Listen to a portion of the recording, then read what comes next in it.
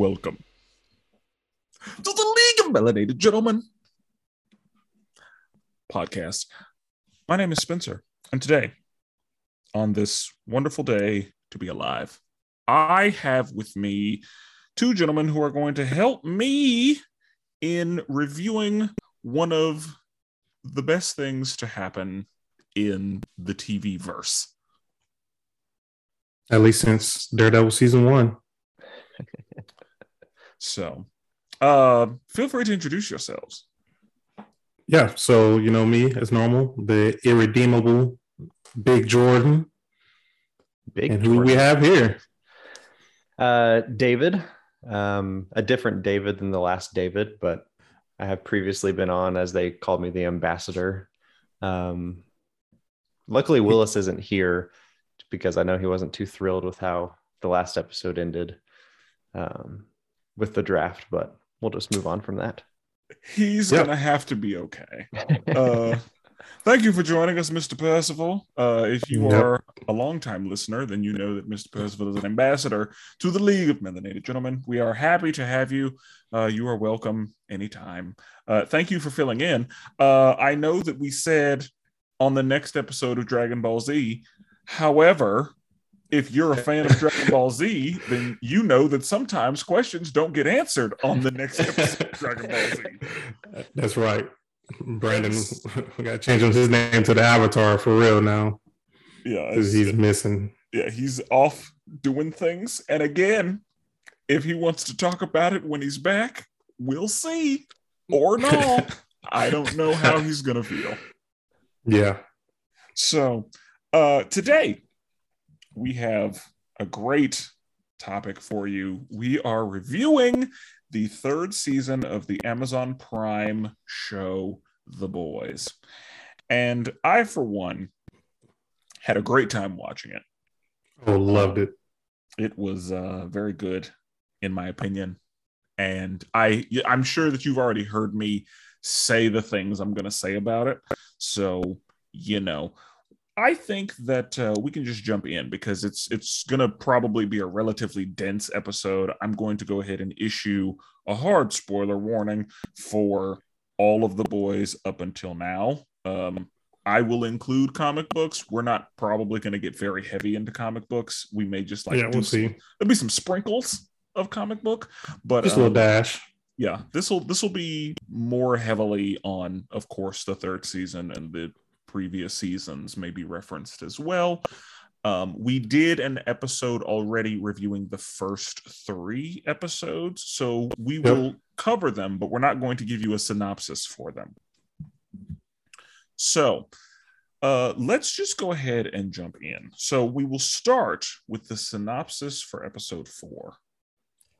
Episode 4 is titled Glorious 5-Year Plan. So we open up the show in a similar show to an old show called Soul Train, where we see Soulja Boy singing. We also see MM is watching this, and his PTSD/OCD is starting to get more and more out of control. After Huey confronts Butcher about the temp V that has been taken, Butcher tells him not to tell the other boys and to keep it a secret between them two. We also see Homelander is now on TV denying that Soulja Boy is a threat. Butcher is also meeting Little Nina for the first time, who we met through Frenchie. They discussed teaming up in order to find a weapon to kill Homelander. At the time, they don't know what the weapon is. We also see A-Train confront Ashley about the way Blue Hawk, which is another hero, he's on the streets, how he treats people of color. We also see A-Train in a similar commercial, very similar to the Pepsi commercial with Kylie Jenner, if people remember that one. Maeve also reveals that Starlight has been trying to kill Homelander. Meanwhile, Starlight brings Supersonic up to speed, who is the contestant on the show.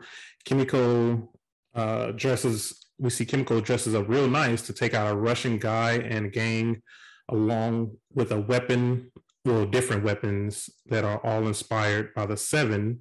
We'll get into what those weapons are later. After that, we see a press conference with Victoria Newman, where she calls out Stan Edgar, which leads to him being removed from Vought. And then we also see Kimiko tell Frenchie that she doesn't want to work for Butcher anymore. Homelander and Stan Eckert have a conversation where Homelander thinks he has one up on Stan, but Stan tells him that he's just bad product, and he will need him, and he needs him more than he needs Homelander. The boys break into the lab where they see Soldier Boy, which is the weapon they've been searching for. They also release Jamie the hamster, which we'll talk about that too. Then Huey ends up taking the Temp V, which he gains the power to teleport. And he loses his clothes somehow every single time. So they find out Soldier Boy is alive and they release him, and then he ends up blasting Kimiko with powers that takes away other superpowers. And now we see that Kimiko isn't healing and she's dying. So yeah, that is episode 4. That episode was crazy. Mr. Percival. It's a packed episode. I mean, that even just going through that, I was like, oh yeah, all of that happened in one episode. It is, I think Huey's Temp V, his powers are definitely one of the funniest powers that have been given, because it is something that, in different shows, movies, whatever, unless they have a suit, like some kind of, superhero suit that travels with them, it is something you kind of just, they don't do in most shows and movies. So I thought that was pretty funny how they actually just had him lose his clothes every time he teleports. And that is something I did not expect. I never thought about. It was like, oh yeah, if you kind of teleport, do your clothes go with you or what? Yeah. Well, and I thought that, I guess in X-Men, because I had thought about that concept before, because I figured, how does like teleporting work whenever you're teleporting other people or whenever you're teleporting stuff? So I figured if something is touching you, it will teleport with you, which is why clothes also teleport. Because the only person the point of reference that I had was Nightcrawler, because everybody else that I thought of who teleports uses a portal in most cases, but Nightcrawler, like, bam, bam, now I'm here. Yeah. So I figured, and I've seen him teleport other people, so I figured, okay, if it's touching you, you're good. But then why doesn't like the ground teleport if you're standing? So, yeah, it's going to get real technical right there, huh? Yeah, so that's one of the things I have thought about in my time. So the fact that every time he teleported, he lost his clothes, I was like, yeah, that's how that should probably go. Now, this episode, as you said, it was rich with content. So one of the best things that I have seen is when Stan Edgar fearlessly says to Homelander, "You are but bad product." Like, Giancarlo, that's his character. Like, that's what he does. Yeah, like, he is always a very charming, seemingly not terrible person, but then you realize, like, oh, this man is calculating and has no issue destroying. Like, he will go scorched earth if he has to. And he's always a character who maintains control of things. And of course, this show does a really good job of, like, I try to predict what's going to happen, and I'm just all wrong. They got me, because I did not think that Newman was going to turn on Stan. I thought. Well, that's what I was going to say. He was like, I expected her to do that. Like, she did a good job. I'm just like, wow. Like, he already thought that ahead. Yeah, Stan's too much. Like, he's cold and calculating, and I love that. And I love when Giancarlo is that person. Like, I loved him in Breaking Bad, so of course I love him here. He's excellent performance. He's not going to get an Emmy, but he should. But there are a lot of Emmys to go out in this show, quite honestly, and there's some snubs, but that's fine. We don't need to necessarily get into that, but this I completely agree with you when he's just talking to Homelander, and like, he's just like, your bad product. Like, for Homelander to be as scary as he is in this show, Stan Edgar does not care at all. Stan Edgar he does not have one fuck to give. No, like, none. The man is, it's so good. But But again, the actor they chose, that's who needed to be Stan Edgar. 100%. So yeah, like that's right in his wheelhouse. And I think that it was very well done. So this is the last time we see Stan Edgar as he is, right? Like we see other versions of him, but this is the last time we see him as he is. Yep. Okay. Yeah. So I'll say, do y'all want to talk about that Pepsi commercial and how cheesy that was? Do y'all remember that? It was a direct pair. When it was happening, I was like, oh, that's not even subtle. Like this season, there are no subtle nods to things, references at all. Yeah, no. When it first started, I thought it was real at first, because like it started off, he's like talking to just a random person. He's like, "What are they doing outside?" And I was like, "Oh, what is he talking about?" So you just see him walk out. I'm just like, "Oh my gosh, they're like doing this stupid commercial." Yeah. No, throughout the first several seasons, you would have these like little references to, you know, things that have been happening in the real world, and then I feel like this season they're just like, we'll just go ahead and just, you know, this season directly quote. This season they have directly been influenced by real life. Because I mean, it's like how if you are, you know, shaking salt on something, and then you just screw the cap off and dump the salt. Like that's the sprinkling was season 1. The dumping is happening now. The fact that it opened with making fun of the Avengers and DC at the same time. Yeah. Like just in the same like sequence, they were just coming after both of them aggressively. Yeah. It's so good. And I'm going to say it for the however manyth time I've said it. This show is a bunch of vulgarity, and it's a bunch of grossness. It's a bunch of cussing. It's a bunch of violence. And that's just the outer shell. Yeah. But on the inside, it's so many aggressive, beautiful allegories for all of the bullshit that is happening, as well as a bunch of Easter eggs and like hard punches to the gut of tropes and all of the, you know, just nonsense. And it's beautiful. I think that after Amazon saw how well the first season went, they were like, oh, we can do they let them do anything. Yeah, this season they let them do absolutely anything they want to. We're going to let them do an absurd amount. Oh yeah. Let's just say it's as Jordan will continue to explain in the synopses. Yeah.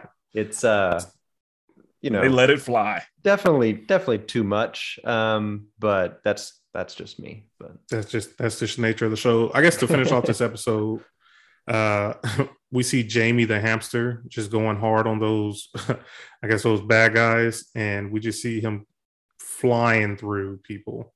I'm just like, how did it completely came random to me? Like that was completely random. And then we didn't even talk about Kimiko and her weapons of choice in this episode. Let's go back through the synopsis and see if there are any moments that we want to cover. Because again, all these episodes are very dense with content, and so we're gonna try to hit moments. Try to hit a couple spots. So we already talked about the Pepsi commercial. Yeah. So the very beginning, we kind of see MM, and you kind of see his PTSD and OCD as he's starting to see Soulja Boy coming out for the first time, which we see him go through this some in the beginning in the other seasons, but now in this season, it's like really hitting him very hard now that Soulja Boy is back around. So that's kind of beginning of it. And then we also see, you know, Butcher taking a Temp V. How do you guys feel about Butcher taking a Temp V? I mean, we've seen it on episode 3 where he was actually on it. But do you think this is the right move for him to do, considering that he hates, you know, superheroes, or is he just leveling the playing field? What do y'all think? Yeah, I mean, I think Butcher's definitely a complex character. He has I feel like every episode he is consistent in his inconsistencies, I know that doesn't really make any sense, but I think you get what I'm saying.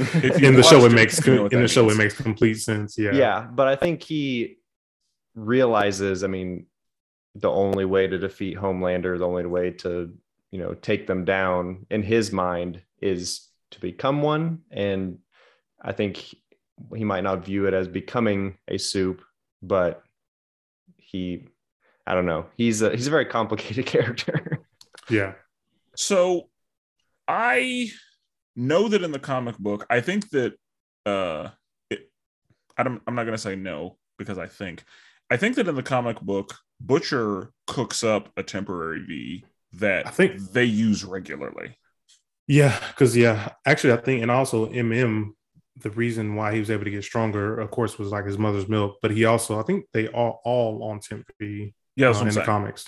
Because I know that there's a point where Butcher like gives Huey the temp V against his will in the comic book, but I feel like Butcher or somebody in the boys is the one who made temp V in the comic book. But the Butcher strikes me as a by any means necessary kind of guy.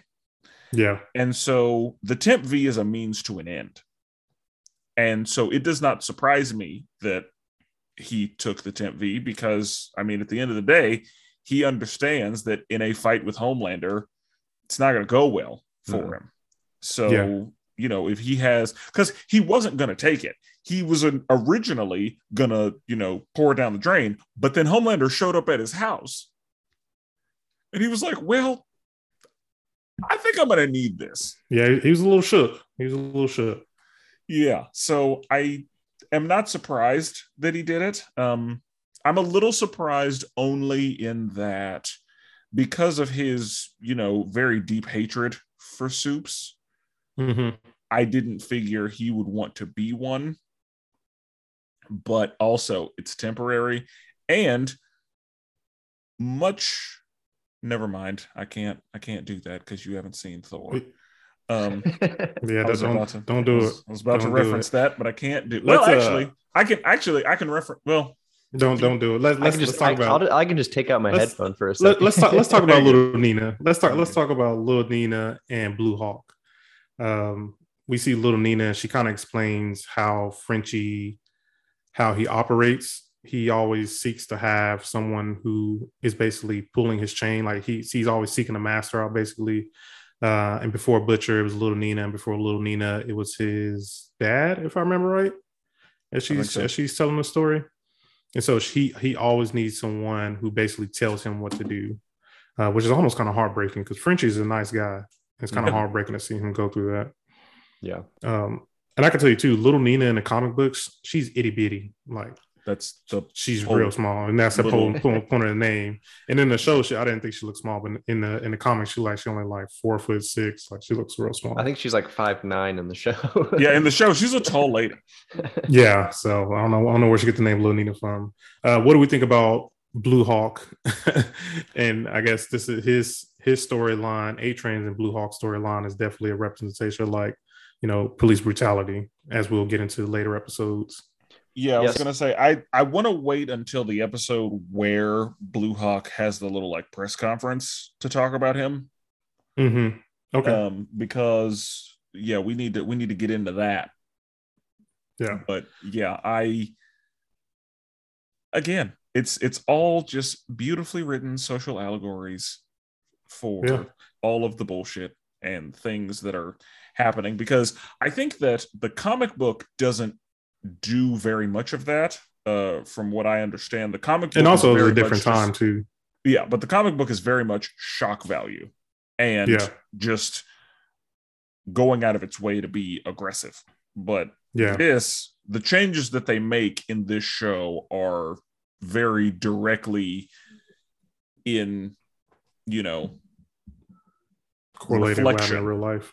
Like they're definitely a reflection of how things are going, and it's a hard look at like, oh my god, it's a art imitating life situation, and it does it in a really good way, because oftentimes whenever you have TV shows or things that are, trying to be socially conscious and that are trying to show you something, then it feels like they're beating you over the head with it because of how just in your face it is. And this is very in your face, but again, they wrap violence and sex around it, so you don't realize what's happening. Yeah, completely agree. Oh my god, and then you're like, oh my god. Yeah, and speaking of sex and violence, the last part we haven't talked about yet is the Soulja Boy. Soulja Boy we can talk about. Well, he only in this episode he only shows up. I guess see him right. It's basically in the beginning, like we barely see him. Yeah, and at the end, he's like barely there. Okay, so because Soulja Boy to me is a combination of a spoof of 3 characters. Yeah, well, when we get to episode 5, we can talk about him. Well, we can talk about the first one that he is. We can talk about the fact that he's Winter Soldier. Yeah, because you see him wakes up. Like he was abducted by Russians. He was experimented on. He was turned into a weapon. Like Winter Soldier, all over the place. Like that's a hard spoof of Winter Soldier. And I completely agree. When Kimiko was dying, I was sad. I was like, this is not good. And Huey was just high as fuck.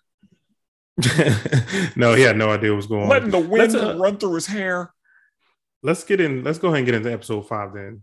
So we talk more Soulja Boy. Okay. Episode 5 is called "The Last Time to Look in This World of Lies." So we open up to a video of Soulja Boy who's being experimented on. We see him taking bullets to the mouth, being burned with acid, being exposed to radiation, and he is surviving. Homelander takes his spot at the head of Vought. Since Stan Edgar stepped down, Huey reveals to Starlight that he's been taking Temp V. Maeve and Butcher meet to exchange Temp V, which they end up having sex. Kimiko finally wakes up from being in the hospital, and she is happy that she is not healing. We also see MM and Todd, who is his ex-wife's husband, have a conversation about Janine because they are watching Homelander videos, and Todd is defending Homelander's behavior. After that, we see Blue Hawk issuing an apology to the Black community, and then we see the conversation goes real bad, leading to A-Train's brother getting hurt. We find out later that his brother is that he is paralyzed from the waist down. The boys also go meet Legend, who is an ex-Vought VP of Hero Management, and about the whereabouts of Soulja Boy. And then after that, we see Frenchie and Kimiko break out into a dancing number, which I might say was random as hell. After that, Little Nina takes Frenchie, and we see Crimson Countess doing an OnlyFans type of work with Seth Rogen watching and polishing his skin pistol. Butcher interrupts the session by telling her that Soulja Boy is back, and that we see her coming, that he's coming for her, and then we see Butcher drug MM, and then he takes a deal with Soulja Boy. And that's episode 5. So let's go ahead and start back at the beginning, where we see Soulja Boy being experimented on, and kind of, like you say, he's kind of these multiple characters mixed up. I don't know how you kill a character like this. Yeah, so far, he's still Winter Soldier. Like, we are seeing the Winter Soldier connection very deeply so far. Mm-hmm. And that, hasn't really... I guess the first connection we saw was Captain America, because we have seen the flashbacks that like he's like in World Grace War discussed. II. Yeah, he was in World War II, and whenever he was with Payback in, where were they, Vietnam? Yeah, I think Vietnam. I think it was Vietnam. Yeah, so whenever they were in Vietnam, like, he was very Captain America. He had the shield, and he was the leader of a group called Payback, and so I guess Captain America was the first reference that we saw, and now we're seeing the Winter Soldier connection.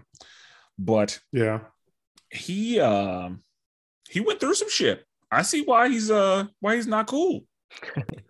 Jensen Ackles, man, he did an amazing job playing his role. Yeah, he did. He did a really good job. He needs an Emmy. Yeah, he's not gonna get one. but he should. He also hasn't aged in the last like 15 years or so. Other than the I beard, know. he looks the same. Like, I don't know how old he is. He might be like 27 or he might be 57. I don't know. Yeah. Because I'm pretty sure that Homelander is older than him in real life. Oh yeah, talking about like the character. What was his name? Anthony. Anthony something. Starr. Yeah. He's 44. Jensen He definitely Ackles doesn't. Yeah, he don't look 44.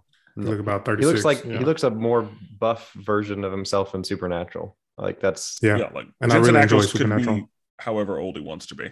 Yeah. So and then so oh, sorry. What you saying? What they? I was just gonna say you can see why he has like, I guess we haven't gotten to that part, but like PTSD when he hears Russian. Oh, the Russian music. Yeah, I got an issue with that too. But we'll get there. We'll get there. Okay. So now Homelander is at the top of Vought, and it was so funny just to see everybody like kissing up to him, like, oh yeah, we're happy to get Stan out of here. And then the one girl is like, well, what are you gonna do about our stocks? And he's just like, do you think I'm stupid? And so he just get like instantly mad. Like she literally asked him a simple question. Yeah. He just like gets mad. And then you see Ashley kind of behind him, backing him up and been a little parrot of him, just like, yeah, get out of here. Like, I mean, that's he said, like, I would prefer to be loved, but feared is just fine and dandy with me. And you're right. We're seeing that manifest itself because at the beginning of this, we heard him say, I cannot wait to show the world the real me. Yep. Yeah. Here we are. Yeah. Like we're by the end, he did it. And a lot of people were cool with it. And how y'all feel about Ashley? She stressed the fuck out. She's stressed the fuck out. I feel bad for Ashley because I feel like she is trying to make the best of a bad situation. That doesn't make her a good person. Yeah. But I think that she's just in a really shitty situation. And she's trying to do her best to navigate it under the circumstances. And she's kind of a piece of shit, but that's what most of the people in this show like. She's forced to be. Yeah, like the least piece of shit person, I guess, would be Starlight so far, and like maybe Mother's Milk, but like everybody's some kind of a piece of shit. It's just different levels. Yeah. And in different ways.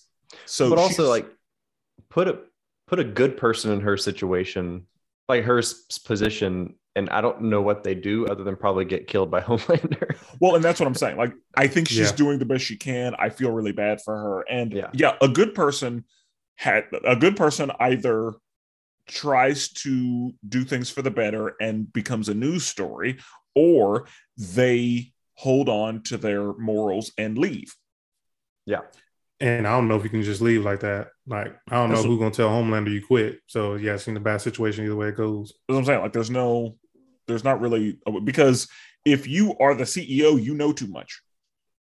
And if you, because with Stan, like, somebody needs to do something about Stan. Stan knows where the skeletons are, but also Stan knows where the skeletons are. Yeah. Like so, he can either bring down all of Vought, or he can just continue to do what he's doing. He could ruin everybody's day, and everybody knows it. And Newman, she figured, like, I'm far more scared of Homelander than of you, because Homelander could kill me if he wanted to, and you can just like stop me from being president. Yeah, but. I feel bad for Ashley. She needs therapy. Ooh, yeah, to say the least. So then now we got the exchange between Maeve and Butcher, which completely threw me in left field when they had their scene. Whenever, as they, I didn't think Butcher would go that low. Whenever they started drinking, I thought that's how it was going to end. Like I thought that's where it was going. So that's one thing I was able to call, but that had nothing to do with like plot. That just kind of like happened. Yeah, and I guess I didn't mention that we had thought Maeve was like completely sober because this whole time, she had been not drinking. She said she's been training to kill Homelander. Mhm. So to see her actually go back and start drinking now, it's kind of like a downfall for her. Yeah, but I mean, under the circumstances, I see why you go back, because he is now the CEO, and he's only gaining more power. Yeah. And so taking him down is going to be that much more difficult. And, Butcher's a terrible influence.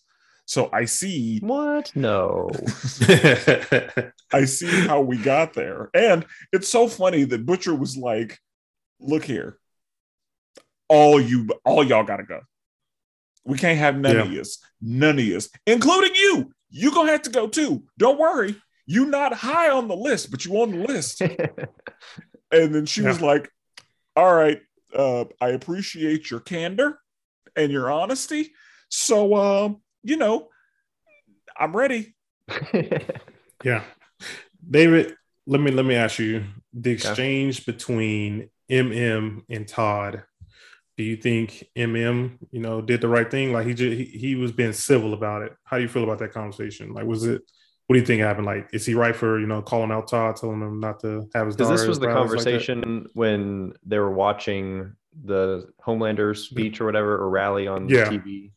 Mm-hmm. Yeah. Yeah. I mean, another direct comparison to real world. No, it's just like, yes, you're the stepfather. Yes, you're the father, but like, you obviously have to work together on these things. And the way MM handled it, I thought was obviously very civil and, very just like, hey, you can't have this stuff in here. I mean, but Todd is just clearly kind of lost. Well, whichever side you see, I don't know, this end. He's on that wing. Yeah, he's on that side. So we can. I was going to say, we can call it the East and the West. Yes, he is. He's way easterly. Yeah, he's way easterly. So I think. Oh, you said you keep going. No, I mean, I just think MM handled it really well, and Todd's obviously a little delusional, brainwashed, whatever word you want to use. And so, I mean, that situation, that's a hard situation for any household, but especially when it comes to this, I think he handled it as well as he could. Yeah, that's what I was gonna say. Like, I feel like he was very, like you said, civil about it. Like, he approached him like, hey, I would appreciate it if you don't have this type of stuff on in front of my daughter. Like, she's still young, kids are very impressionable. And if, he's already a huge Homelander fan, and like the more he's getting into it, is like that type of stuff can lean in a lot on a kid. Oh yeah. And if they don't know what's going on, like, they can be swept up by it. And a part of the problem is Mother's Milk knows some shit. Yeah. Other people don't know. And that's really the knowledge that is leading him to this very adamant feeling about that. Mm-hmm. And some of it, I don't know if he's, at liberty to go into all of the details. And of course, he doesn't want to discuss, because that's a lot for a child to be aware of and like know about. So he can't get into all of that right now. But I only have sympathy for Todd because Mother's Milk knows a lot that Todd doesn't. Now, we find out later that doesn't matter. Yeah. But we're not there yet. So in this episode, I was like, okay, at the end of the day, Todd needs to respect what Mother's Milk has said. Yeah, because he's not the real father. But I see why Todd being a fan of Homelander and, wanting to share that, like, I get that. And the fact that there's a lot that Todd doesn't know is why I'm kind of like, okay, I see how we got here. Yeah. Well, that's what, let me ask y'all, do you think that MM's ex-wife, do you think she knows what he does, right? You would think that she has an idea, right? Because I think that whenever he came to her and was like, hey, I'm slipping, things are she not knew. good, she was like, go handle it. So then I wonder why she would tell Todd, like, hey, can you turn this off? Because Homelander isn't what you think he is. Like I would think that she would, Ty would step in right there or something. Does she know that about Homelander though? Yeah, well, that's why I was like, I don't know how much like of it she's aware of. And that's why I want them. Like, I wonder how much she actually knows, or does she just assume that Mother's Milk like fights superheroes? And like maybe that's all she knows. Yeah, and that's where it's like, in most marriages, it's pretty much 100% honesty and like what's the word? Open communication, transparency. Yeah, transparency. Yeah. But for something like this, I wonder if he's just like, I'm going to keep her safe and not let her know about Homelander, that's what I think it is. But then also he worked for the CIA, so I assume like when you work that high up, let's say you're security for the president, like you probably can't tell your wife a lot of stuff. Yeah. And so maybe this is that type of situation. A lot of G14 classified information. Yeah. No, that's a good point. So I think that she has an idea of what he does, but I don't think she knows like dirty details. Yeah. Because if she did, then she wouldn't let that fly in the household. Yeah, I agree. And again, he probably can't tell her about it because that would potentially put her in danger and, all of that. And a part of the reason they got divorced was probably because of his obsession with this. Yeah. So they probably can't get into that. Should we let's get into the Blue Hawk apology. I tell you, I cracked up laughing when he started giving his apology. Yeah, you can start putting air quotes around that word apology. Yeah, let's put big air quotes around that. He walked in, he's just like, yeah, I'm sorry, I'm going against people. I'm not racist. My friends are black, and he points to A-Train, just the classic, like I have black friends. Yeah. I mean, and I knew that he was going to say that. Like, I did too. When this happened, I was like, I know he's going to say, my best friend is black, or I work with black people every day, or he's gonna mention black people in his life. Yeah. And I know he's gonna say that he's not racist. Now, what I did not expect was for him to do what he did. Like I wasn't ready for like all of the citizens to be asking legitimate questions, and then for him to just be like, look at the research and all that and then just start getting violent. Yeah, he doubled down quick. Real quick. He did. Yeah. But that's that's what happens. I thought that he was gonna have that conversation when he left. I didn't think he was gonna do it there. Yeah. But But I mean, if you think about that, like in our real world, if people did have superpowers, Oh, absolutely. Oh yeah. That would be So I think that was definitely a good, representation of what would probably happen in a situation like that. That's exactly what happened. Yeah, we completely agree. And then he's going to say that he felt threatened and he felt attacked. And well, remember that's what Ashley, himself. Yeah. When Ashley talking to A-Train, she was like, she said something along the lines of like maybe he was defending himself. She's like, these are unarmed people, or not unarmed. These are not superpowered people. Like, what was he afraid of? Yeah. So, that happens, and then we get to meet Legend. Legend is like a straight comic book character, but this Legend is a little bit different. He's, he had it in with Soulja Boy. They was out here doing cocaine together. He was like, he made a Bill Cosby joke. No, that was what's called made a Bill Cosby joke. Yeah, that I know. Yeah, my bad. I was already into it. But yeah, this guy's a little crazy. He's had a crazy lifetime. It sounds like he's got a lot of friends in high places. He's a very important man who's lived a lot of life and made a lot of money doing a lot of shady shit. Yeah, and I would love to see. I know that guy exists in real life. Oh, I'm sure that's Jeff Bezos, but I'm sure every huge company probably has one of him. Yeah. So and so we get towards the dancing part of Kimiko and Frenchie, and I was like, what? Like, she starts talking and then they just break out dancing. I knew that. I'm sorry. Go ahead. Nope. All you. Okay. I knew that we were going to get something like that based on her vision of her singing with the girl playing the piano in the first episode. I figured she was going to have another like hallucination style dream of her performing. I didn't think that it was going to be like a full number, but I knew that we were going to see herself singing again, and in a bigger, like, I knew she was going to complete the song this time, or it was going to be a bigger like spectacle. I completely forgot that even like was a thing. So when she broke out dancing, I was like, "What is this?" And like, but yeah, when it happened, I was like, "Oh, here it is." Well, you can also, I mean, can you count on how many fingers would it take to count all the sweet moments in this show? Like, oh yeah, between them two. No, just between in general, just in general. Oh, in general, maybe one hand.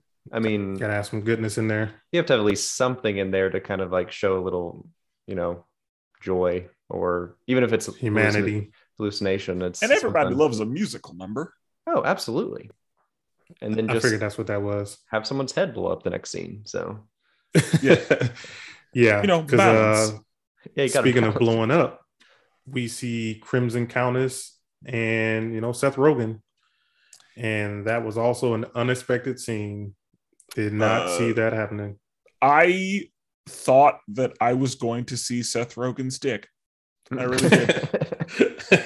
I don't know if that was excitement or just curiosity. Like, just now. No, I'm just saying, like, I thought that based on the show that we're watching, and based on what's happening right now, like that's where we're going. So that's what's going to happen. And we just see Butcher tackles her, and that was hilarious. When Butcher tackled her, that was just so funny. That was. Do y'all like Seth Rogen? Y'all like Seth Rogen? I do. Usually. Yeah, I would say most of the time. He can be a little much. Very. But, like, I was not prepared for the end of Sausage Party. Oh yeah. I was. God, I haven't seen that movie in a long time. But yeah. One more question on this episode. We see Butcher, drug MM, and just he takes the deal with Soulja Boy. Or he tries to make a deal with Soulja Boy. In this episode, we see the downfall between MM and Butcher. What do you guys lean at? Do you guys feel bad for MM, or you guys lean more towards Butcher because he wants to get the job done? Because this is more personal for MM. Yeah, I mean, it's personal for both of them, but MM, I think, has handled it in a completely different way than Butcher. But yeah, Butcher is, like we said earlier, complicated. Because clearly here he drugs MM, to save him in a weird way. To save him, but also to get him out of the picture. Exactly. But like, if he didn't drug him, MM would keep going and then probably die there. So that's where I'm like, he saves him, but it's like Butcher cares. In other scenes, he cares in a brutal way. The way, and we see that later, like him, caring in a terrible way. Yes. Because Huey even says it, like, in his own fucked up way. Yes. He saved my life. So that's what he did. It was, all along with, hey, I need you out of my way. It was also definitely to save his life. And the conversation that Huey had with Starlight was like, we had to drug Mother's Milk because he was going to get in the way. We knew he wasn't going to agree with this, and you weren't supposed to be here. Oh yeah, I didn't mention that. So this is also the episode where we kind of start to see the cracks between Starlight and Huey, because this is where we see the whole, we're going to be completely honest and transparent and not have any secrets, because Huey did tell her the truth, but not the whole truth. Yeah, right. And so we start to see the unraveling of that happy home because of secrets being told. And insecurities, I think he was very insecure. He is. That, Starlight has power and he doesn't. He's just always afraid. He's got to deal with, his own version of, and I don't know if it's necessarily toxic masculinity. I think that that's the allegory that they're going for, but I think that this is very personally with Hughie specifically.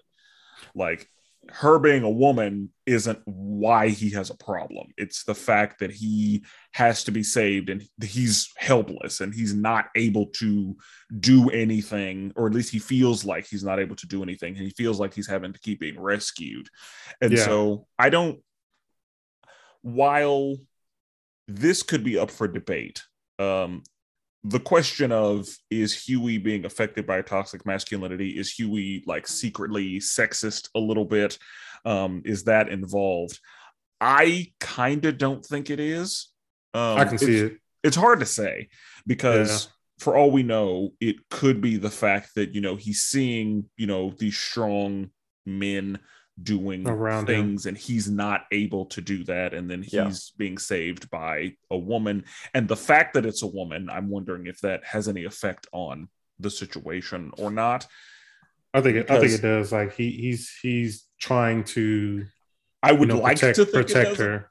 Yeah, like I would like to think it doesn't, but honestly it very well, like he's trying to protect her when she doesn't need protecting. So some people say like he's going over his boundaries, basically. Like, he's out here, being a good guy, trying to save her, but she doesn't want that. She just wants him.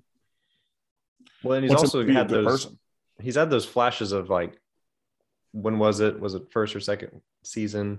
I don't remember which season or what episode, where he killed what was the super?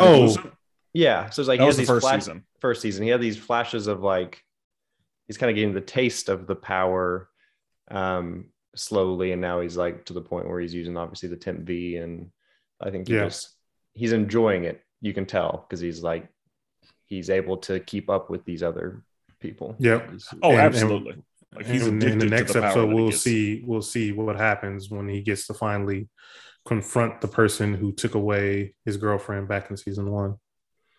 So anything else about episode 5? Probably, but next one. Next episode. Yeah, whenever Soldier Boy shows up, we do see a mirror of kind of what Homelander went through with Maeve.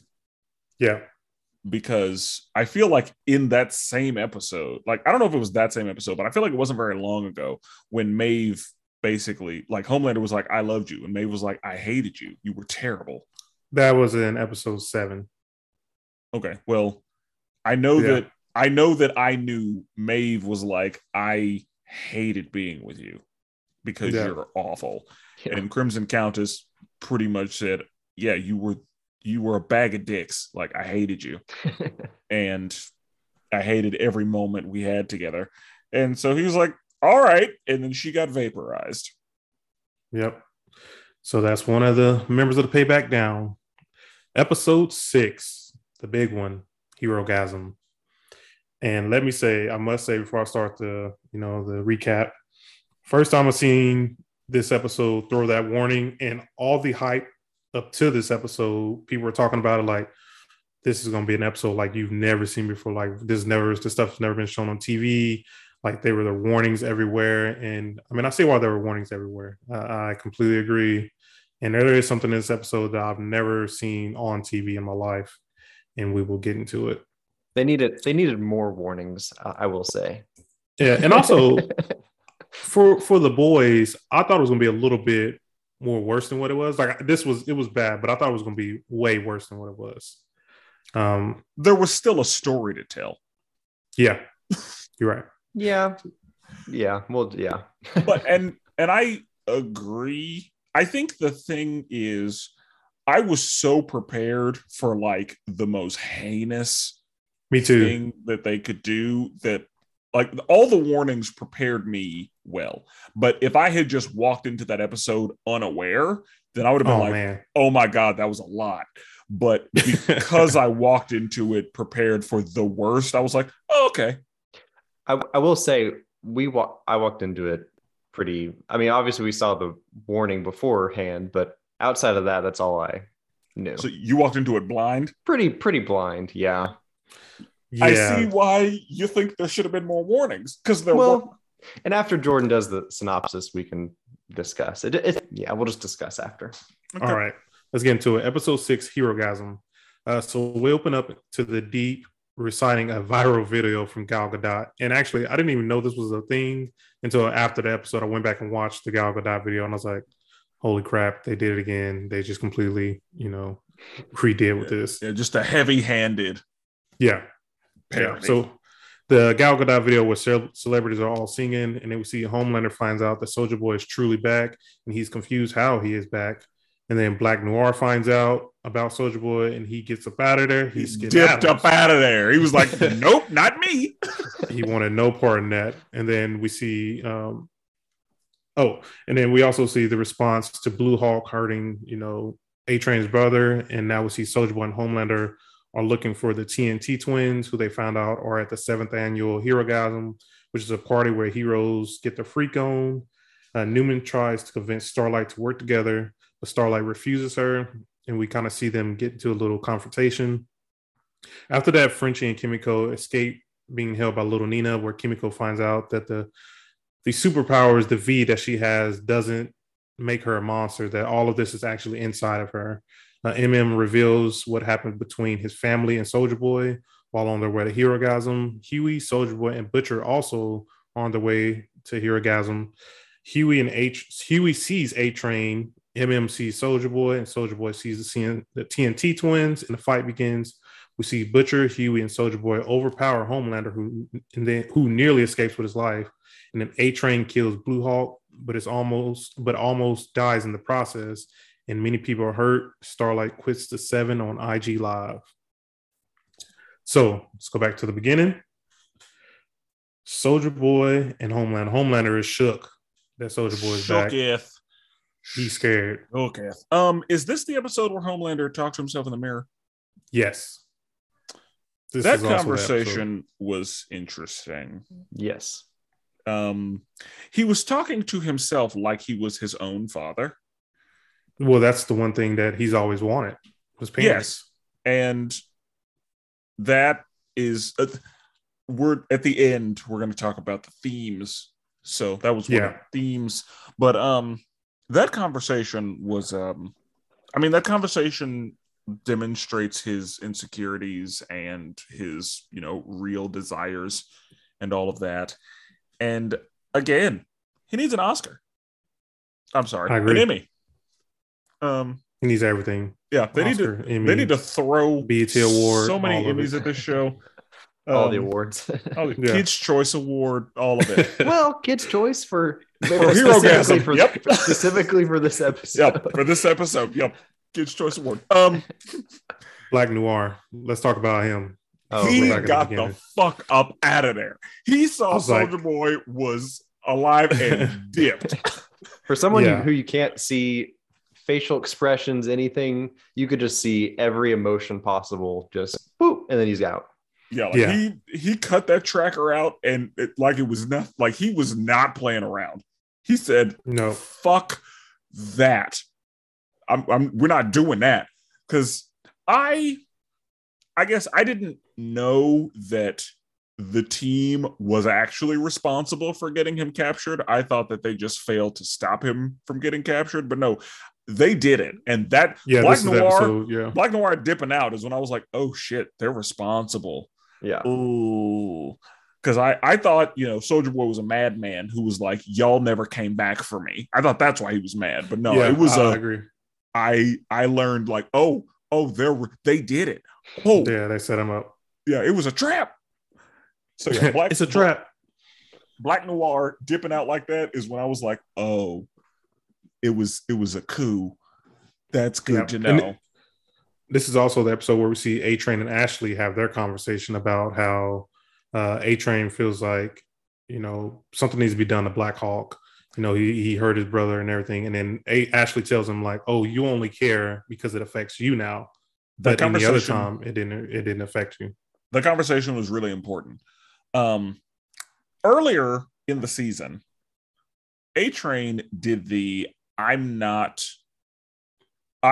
Michael Jordan, not Malcolm X. Taking a shot at Michael Jordan for famously not getting involved with any politics.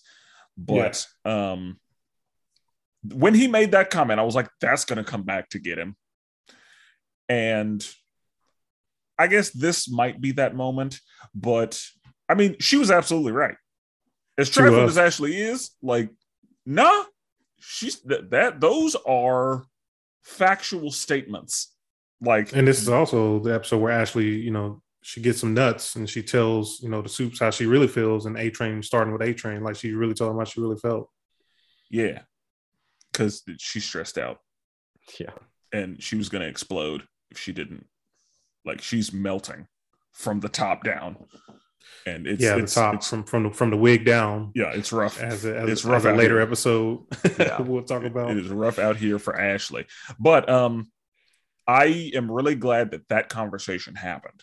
Like that was one of those powerful like scenes to me of like she was reading him the script at first, like this is the corporate answer. Yeah. And then whenever he was like, no, we need to do something, it's like, no, you can shut the fuck up.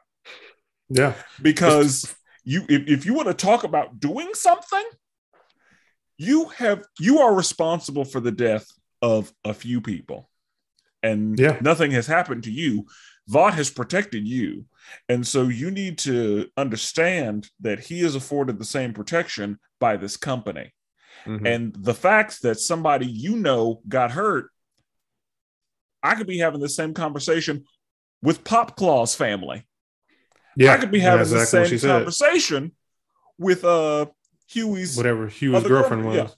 Yeah, I could be having this conversation with her family. So for all the crazy stuff that happens in The Boys, like you said, when these moments like this makes the show like really good when you get a conversation like this. That's what I'm saying. Like, this is one of those like deep moments that are on the inside. And these are the moments that you look for. These are the times that you're like, oh, this is such a good show because they're talking about things. And, you know, they're pointing out the flaws in people and all of it. Because what A-Train is a very realistic character. Like, he is how a lot of people would be in this situation. Like, a lot of people are greedy, and a lot of people, until something happens to them. Yeah, a lot of people want all of the benefits of, you know, certain things, and then when they are affected by something, that is when they want things to change. That is when they want, you know, moves to be made. And it's like she was like, "Yeah, you weren't thinking about this before you got affected." Yeah, and so you don't get to think about it now. Yeah, because otherwise, if we go after Blue Hawk, we got to talk about what you did. And we're not doing that. You don't want that, do you? All right, then go have a seat. Yeah. So after that, we are here at Herogasm, and I want to ask David, since, you know, David has a little different reaction. How did you feel about seeing Herogasm?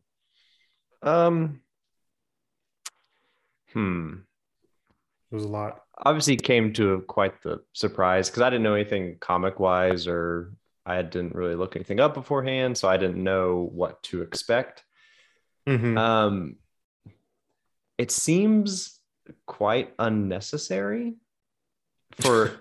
and I know like I obviously I get the point, but there's a lot of that story could have been done without well, no, I don't think, like, I think the story didn't need 30 straight minutes of that, you know. Yeah, I think, and a lot of the show is shock factor, obviously. I mean, there's a lot of just like, you know, you can pop someone's, when Newman would pop someone's head, like that scene in the courtroom is just like insane. Yeah.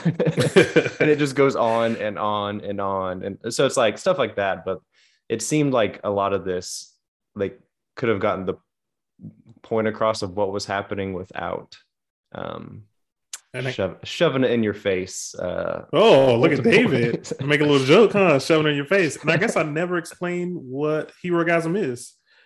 Herogasm I don't know if you, is I mean, you probably don't need a lot of to, B-listers and a lot of B-listers have fun. Oh, B-listers and C-listers have, sexual gratitude with, regular people everyone. sometimes and With other everyone. suits. Yeah.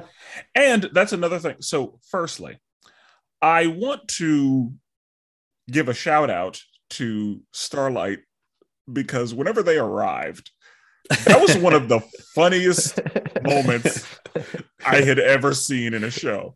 Like he is just the best at cunnilingus. He just gets in there and nom nom nom nom nom nom. I was like, this is hilarious. that was pretty funny. Oh, so funny. But the stuff that happened to MM, he first walks in there and the guy touches him. Oh, I would have flipped out. He went through a lot. And when that happened, I said, okay, he's who that had to happen to, because Frenchie obviously wasn't there. Which he wanted to be, yeah, as multiple people stated. Yeah, like they pointed out, like Frenchie's going to hate that he missed this, but Huey would have been way too easy. Yeah. And they couldn't have done it he had a funny moment too. Yeah, they couldn't have done it to Huey or Butcher because they were like in the middle of something. And because my initial thought was, why did it have to be Mother's Milk that got milked on? And that's pretty disgusting. That's how it had to be, like under the circumstance, because it couldn't have been like if they would have done that to a woman character, there would have been an uprising. That would have been real bad. Yeah, so it when I thought about it, I was like, it had to be Mother's Milk, and the fact that he had OCD. Yeah. It made it so much worse. Like, because he whenever translucent breast, not translucent, termite, dead, homie. Whenever Termite bumped up against him, and he was like, "Wait, that was Termite? Pretty sure. Was that Termite? I thought Termite was dead though. Termite dies late. He I thought didn't he get shook up inside the bag of cocaine? No, he lived. Oh, he did? Yeah, and they said he's going to rehab and getting his shit together. Was the story that they spun or whatever. But yeah, no, he lived, and Homelander accidentally killed him. So. Because once Soldier Boy does the explosion, Termite is little because he was, in the middle of somebody. Oh, I forgot. Right. I forgot about that. Homelander steps on him. So you're right. I'm pretty sure it was Termite who brushed up against him, and he was just like, get this off of me. Then for him to be painted. For the circumstances, I would say he handled it quite well, because he just kind of made a joke about going to, I don't remember what he said, go clean up, or I don't remember what he said, but because he wanted to go clean up his jacket. Like, I just need to go clean off this is my favorite jacket. But yeah, then he got milked, and it was absurd. And I wonder what it looked like in real life. I feel like there were just two people that just threw buckets. Two buckets on him. Yep. Yep. I completely agree. I think the craziest thing that I saw though was when the TNT twins were arguing. He's like, you put a camera in the bathroom and you just see the dude's butthole. I'm just like, I've never seen that on TV. Yeah, like full, ever. Like the whole taint. Yeah. Like I don't know that I've ever seen somebody from like the top of their butt crack to I didn't know you could do that. I don't know that I've seen that. Again, another thing that's just like, why? Now, and again, in pure The Boys fashion, I disagree. I think this needed to happen. And I don't think that there's another way that this show or The Boys would have a bunch of superheroes together under any other circumstance. Like, this is the thing that's going to bring a bunch of, superheroes together. Now, I will say, one of the things that another allegory or another thing that was brought up in this whole situation was treatment of sex workers. Yeah, because there were a lot of superpowered people there that had hired these sex workers and who just did not care about their lives or how they were being affected by the use of their powers on these people. And it was like, even in all of the things that were happening, they were still tackling some issues. They were still speaking on a lot of the thing. And that's the thing. Some of this stuff will completely go over some people's heads. Like, we have just made some people aware of some of the things that are happening. But again, they just do such a good job of taking like all of the vulgarity and in your face interface and just, sliding in some important messages. There goes another one. We also get to see what happens to MM's family, and the reason he has OCD is because Soulja Boy basically killed his entire family, and that was seeing that, I was like, that is right. So he blames himself for waking up, I think it was his dad or his uncle, his grandpa. Yeah. So like he blames himself for waking him up. It's just like in that type of situation, it's one of the things like you wouldn't have been able to do anything about it, whether he was awake or not. It would have happened. But that's the thing. Whenever you're a child, it is very easy to. I mean, and adults can do this too. But like when you're a kid, it's real easy to think that things are your fault because one of your things as a kid is like, I just don't want to get in trouble. Like whatever happens, whatever's going on, I want to avoid getting in trouble. Even if I know I shouldn't be doing some shit, even if like this is against the rules or like I don't want anybody that I love to get hurt and I don't want to get in trouble. And that the fact that he feels like he's at fault for that, like that's like a deep trauma. And he talks about he's gonna have to carry. Always having to check the oven or the stove top, and if he doesn't check it, Soulja Boy's going to show up.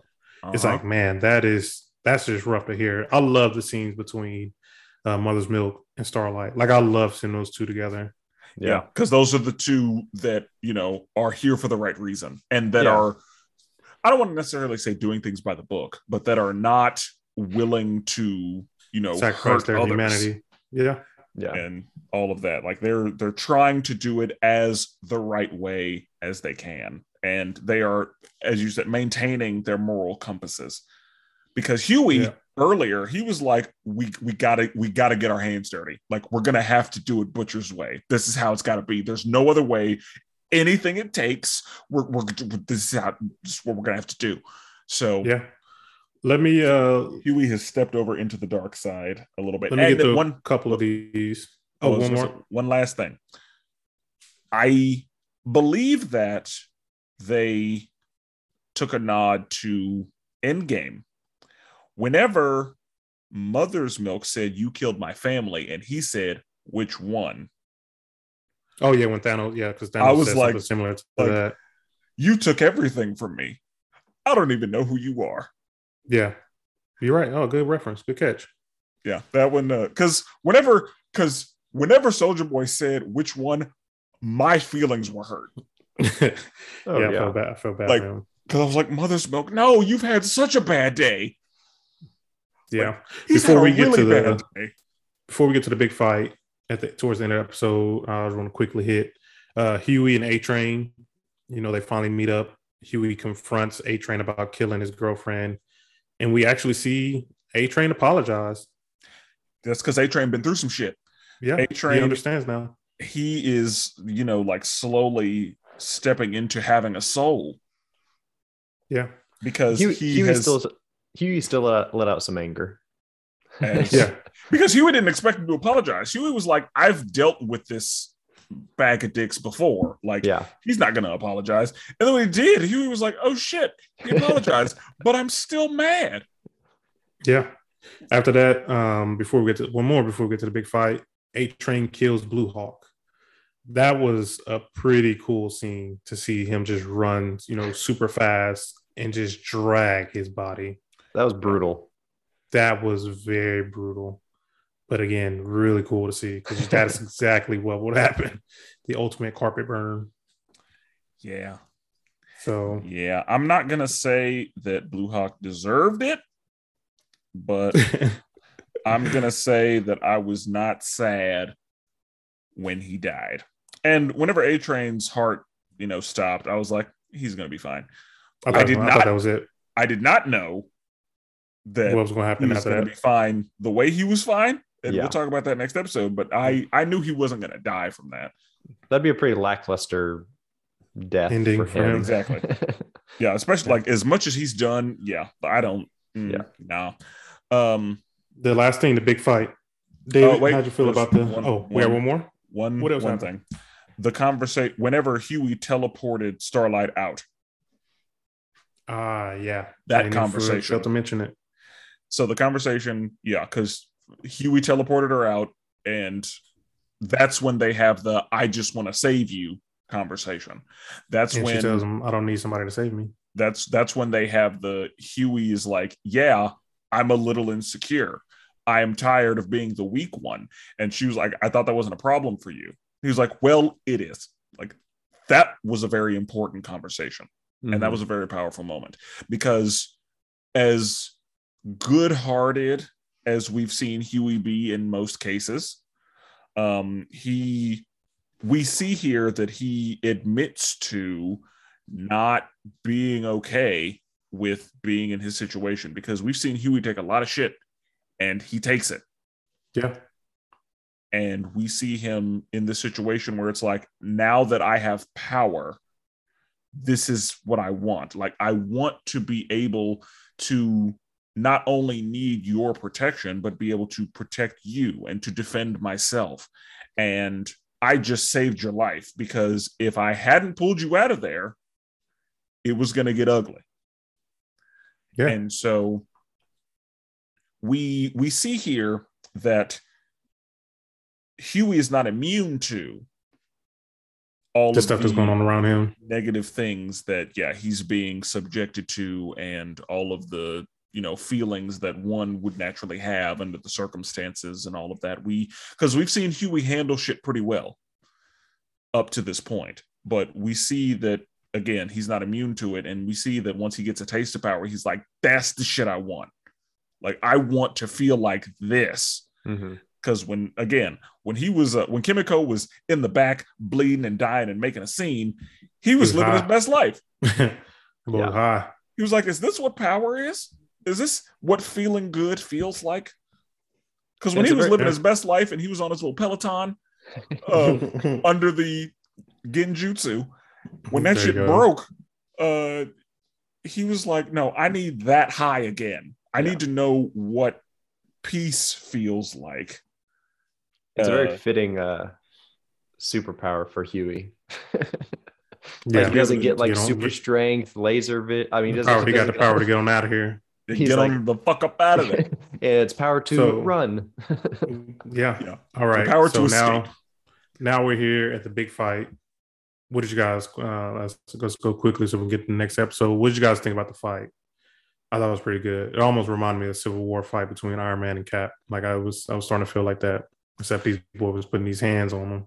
It reminded me of Endgame because it was 3-on-1. I mean, it wasn't 3-on-1 like the entire time, but it was. It was a big 3 versus 1, and they almost got his ass. I thought they were going to do some big damage to him as well. There was fear in his eyes. Mm-hmm. Like, he was afraid. And one of the things that we did forget to mention was the Butcher and MM. No, we did forget to mention that. But at the beginning of this episode, that's when the Bill Cosby joke was made. But that reminds me that we didn't talk about Soulja Boy blowing up that city. Yeah, it's a lot of stuff to talk about in these episodes. We don't have so much time. Huh? Yeah, it's very dense. Because that's where he was walking and heard the music, right? That's what Jordan said he had a problem with. Yes. Yeah. Oh, yeah. I forgot to mention that. So, yeah, I'm like, that's why I came back to real life. How often are you out home just listen to Russian pop or Russian music? Like, how often is that going to come across? I mean, in my 30 years of being here, never heard it. Oh, I've never heard it. Because they're in a big city. I mean, there's probably different districts of different, this district has, I guess, Russians. This one has Italian. You know what I mean? Like, there's going to be different districts like that. So it's probably just a nice day outside, and they were just enjoying some music. I mean, I guess I don't know. I've never just come across I don't Russian think music. I I feel don't like. think where we live, Jordan, you're gonna just walk around and hear a I bunch say, yeah, of they live in a bigger city than we do. yeah. Yeah, I Uh, mean, I guess this is the second show with Russians in it. No Stranger Things had their whole Russian thing in it, but oh, the United States loves to. I mean, since the Cold War, like Yeah. Russia has been the enemy in most media that we consume yeah, in some form, like including comic books and all that. So, yeah, I mean, that's why there's a point where Mother's Milk is just naming movies where we defeat Russia in Yeah. some form, like Rocky Four. Like that's the scene. Is Yeah. yeah. so. So, A matter of fact, I think that happened whenever they busted Soldier Boy out. Like, I think that's when that was happening, but or maybe not. I don't know. I should have rewatched all of it. Doesn't matter. Anyway, because when was this? When were the comics written? 09? Mid 2000, no, early 2000. It's either early 2000s. On top of my head, I cannot remember. I thought the first The Boys issue was in 2009, but don't quote that. We'll say before 2010. Okay. Yeah, that just feels right. In the 2000s, like in the 21st century. Gotcha. Okay. All of it has been written, as far as I understand. But again, the comic book doesn't go for hard social allegories. Yeah. No, not at all. Like the show does. So, the end of the episode, we see Starlight quit the Seven, and now we're on episode 7. Episode 7 is called Here. Oh, so wait a minute. In that episode, Soldier Boy, we learn that he goes nuclear and has no idea what's happening. Yeah, so kind of blacks out. The third character that I think is kind of being referenced, I would say, is the Hulk a little bit, just because we are talking about radiation and we're talking about him losing control and a lot of destruction coming from that. I can see that. I definitely it's a very soft. Yeah, so I agree with the Soldier, the Captain America and the Winter Soldier one. This one, that's that's a hard copy, but this is a very subtle. Because I can't think of another character that does that. I'm sure there is, or there are, because there are all kinds of characters who lose control of themselves. But I mean, in Logan, whenever Charles has an episode, people start dying. Yeah. So let's get to episode 7. We got 2 more episodes. Episode 7 called "Here Comes the Candle to Light You to Bed." So we open up to Ashley on damage control when she's trying to change the narrative that Soldier Boy is returned. We see Maeve is still alive, and Homelander's questioning her about where the whereabouts of Butcher. After that, we see Butcher and the squad. That's quite a scene.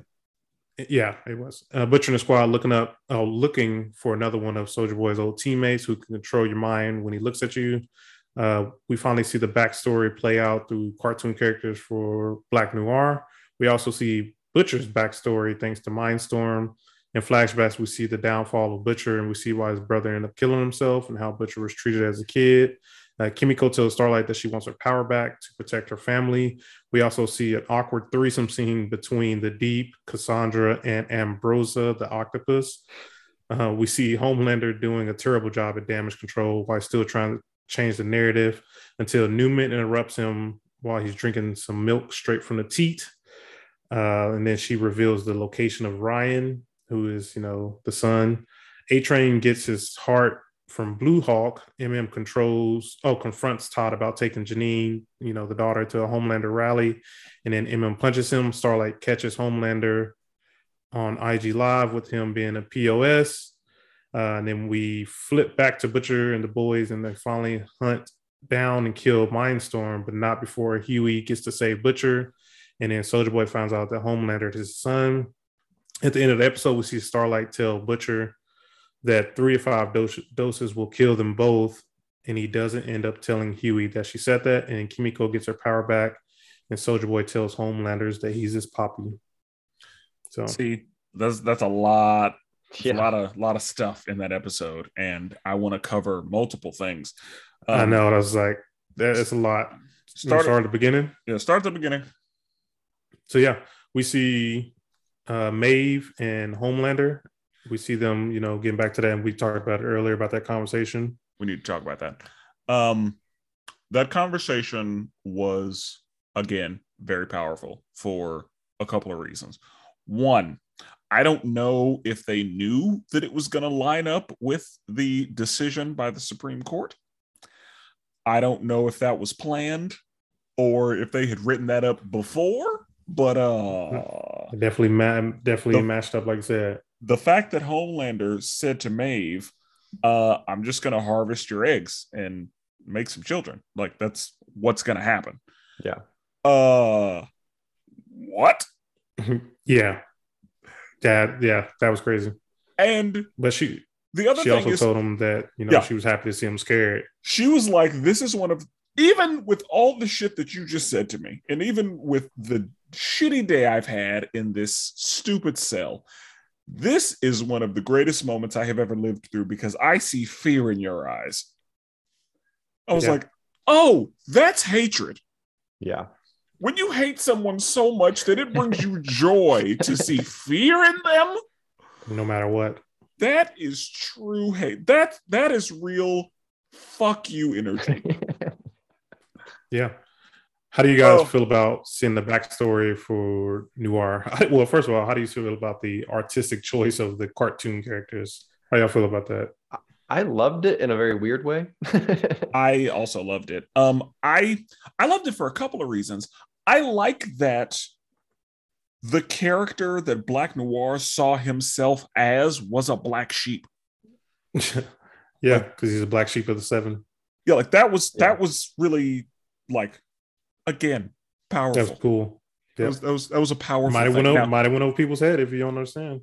That's what I'm saying. Like, that's like he saw himself in the like little acting as a black sheep, but it was hard to watch. I almost feel like they did it for budget reasons because like it was already really heavy and they weren't going to be able to like make that flashback happen without going over budget. So they were like, you know what? We'll just animate it.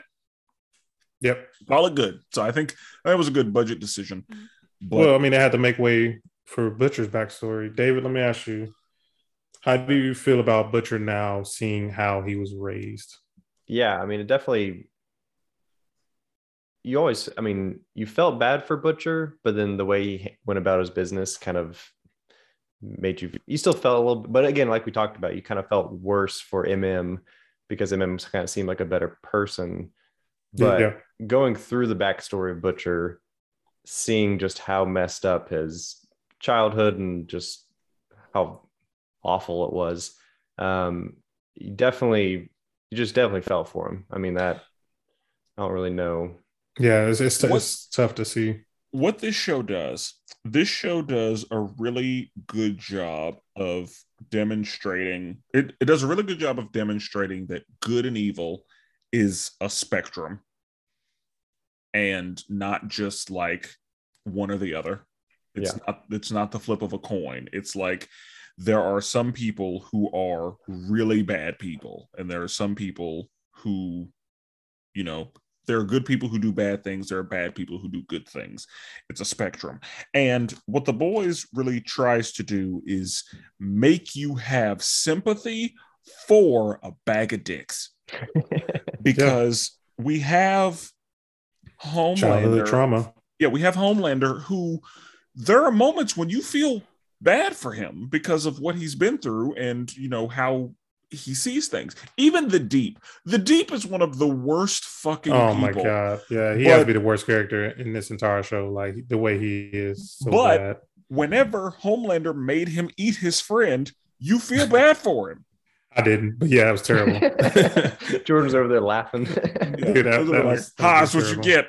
And it's like, no, I felt bad for him because he, had to eat his friend, and that's terrible. Yeah, well, it's kind of like we were talking about with MM, and he kind of had that survivor's guilt with his family, where it's like he obviously couldn't have done anything. MM, he couldn't have done anything for his family, like in that situation to save them or anything like that. And then you have Butcher, who, as you go throughout like his backstory or whatever, his dad was just Bag of Terrible dicks. person. Yes, Terrible person. horrible. Yeah. And then you kind of have him show Butcher leaving, and then the scene where he's there in the kitchen and he's like essentially talking to his brother. Mm-hmm. That was rough. That was. I feel like anybody who's ever gone through that, I feel like that probably hit them a little different. Oh, absolutely. And like Butcher, it's kind of I see how you got here. Like, yeah, I mean, I feel you like had no chance of being just an upstanding citizen. It's childhood trauma. Like a lot of this show, like you said, between the Homelander and Butcher is like the stuff that happens to you as a kid that affects you as an adult. Yeah, it's a lot of childhood trauma. It's a lot of like terrible fathers. Yeah. Spencer, you mentioned the Deep. Let's get into this awkward scene. This is one of the awkward scenes that the Deep has between. Is that his girlfriend? Yeah, Cassandra's his wife. They're married. Oh, if it's wife, okay. Yeah, I think they got married through the cult. Yes. Oh yeah, I completely forgot. Season 2, forgot about that. Yeah, church. she was honestly. I ain't saying she's a gold digger. She was. She was trying to get him to the top. Like she was the reason he was doing well at the end of the day. Like she was a great business manager. She was also in it for herself, though. She was. But I mean, that's what an agent does. An agent gets their star some money so that they get a cut. Hey, but by any means necessary. And she did not want to follow his. It was just that scene where he's just like, I think we should introduce people into our into our relationship. She tried, and she was like, yeah, she's like, well, gotta give her credit for trying, but. And he's like, yes, introduce you to Ambrosia. Here is my friend. Yeah. Like, and I knew that eventually there was going to be that was going to happen. Yeah, like I figured eventually she's going to catch him with a fish, or he's going to try to involve her with a fish. And then you just see the octopus just like put the tentacle on her leg, and she's just like, I can't do this. And she's like, nope, I can't do this. Nope, I'm out. I was like, yeah, please. Like, because I was wondering if she was going to go through with it to, keep the bag. Terrible. Yeah. No, she was good on that. One of the things, like, earlier, we saw Starlight put up with some bullshit. Oh, man. For the greater good. And because, you're not saying she's a gold digger, I figured, like, let's see if she goes through with it. She might find her way through. And I'm glad that she was like, nah, I draw the line here.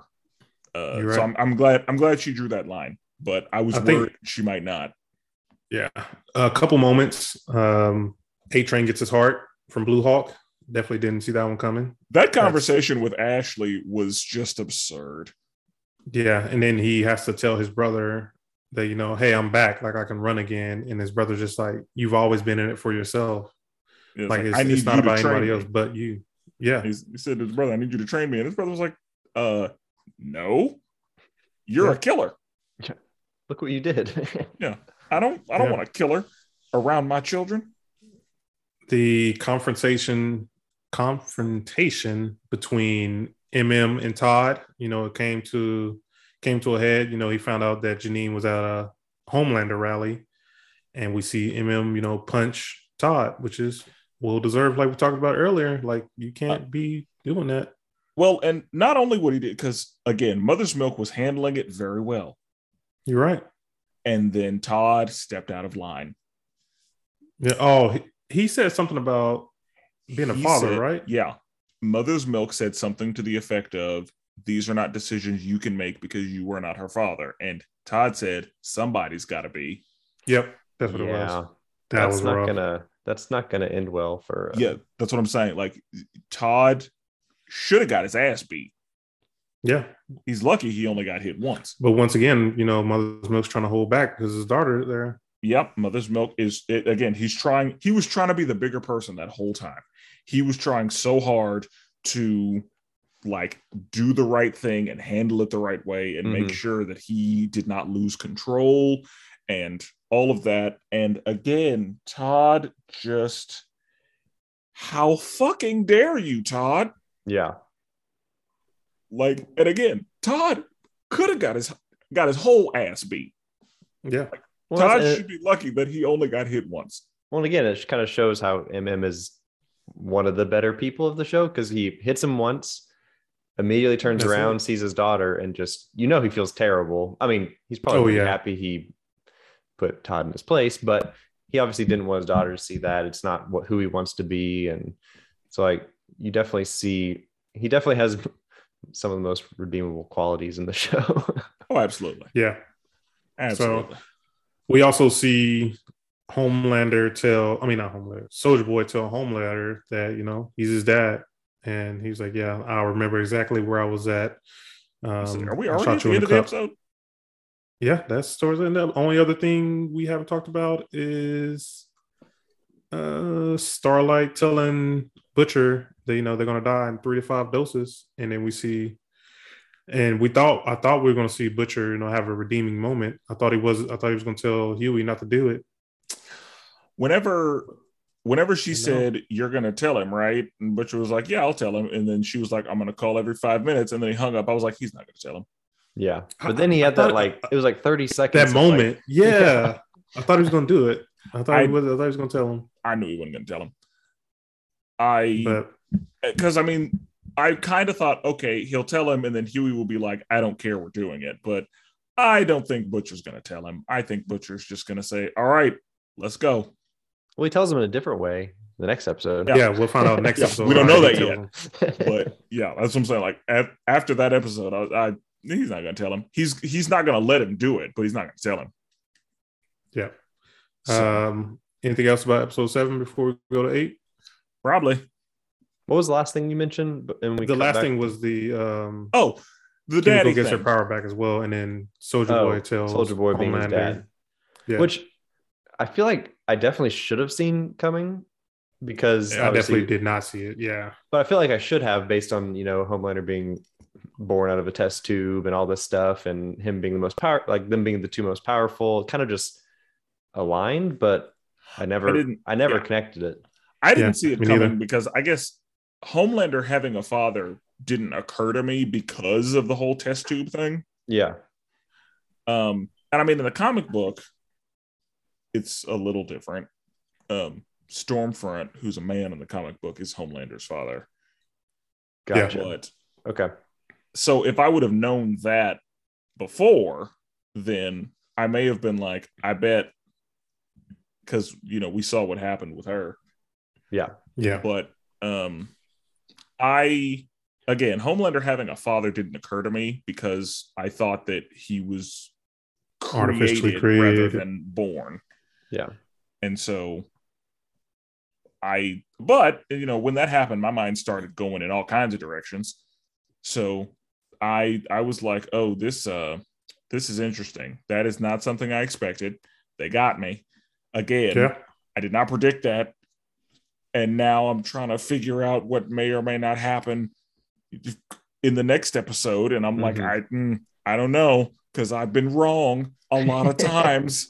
So I don't want to say anything. But also, I started, just coming up with a bunch of shit that could have happened. Because even if I knew what happened in the comic books, that didn't help me. Yeah.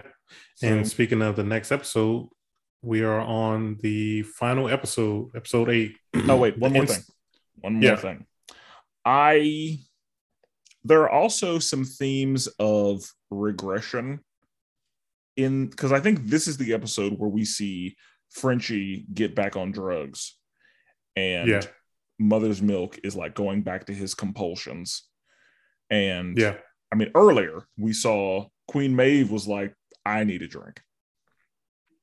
So a lot of character regressions are also happening in this season. Like people that we've seen doing better and doing okay just get brought back to the dark side, which is also very realistic and something that people have to go through pretty regularly. And I think that the fact that we are seeing these people grow and then have to, deal with the fact that shit is not getting better and putting up with the fact that shit is not getting better in their own ways and with their own coping mechanisms. And then we get to, see these people. What is the opposite of grow? Shrink? Because there's a lot of opposites. Regress? I don't know.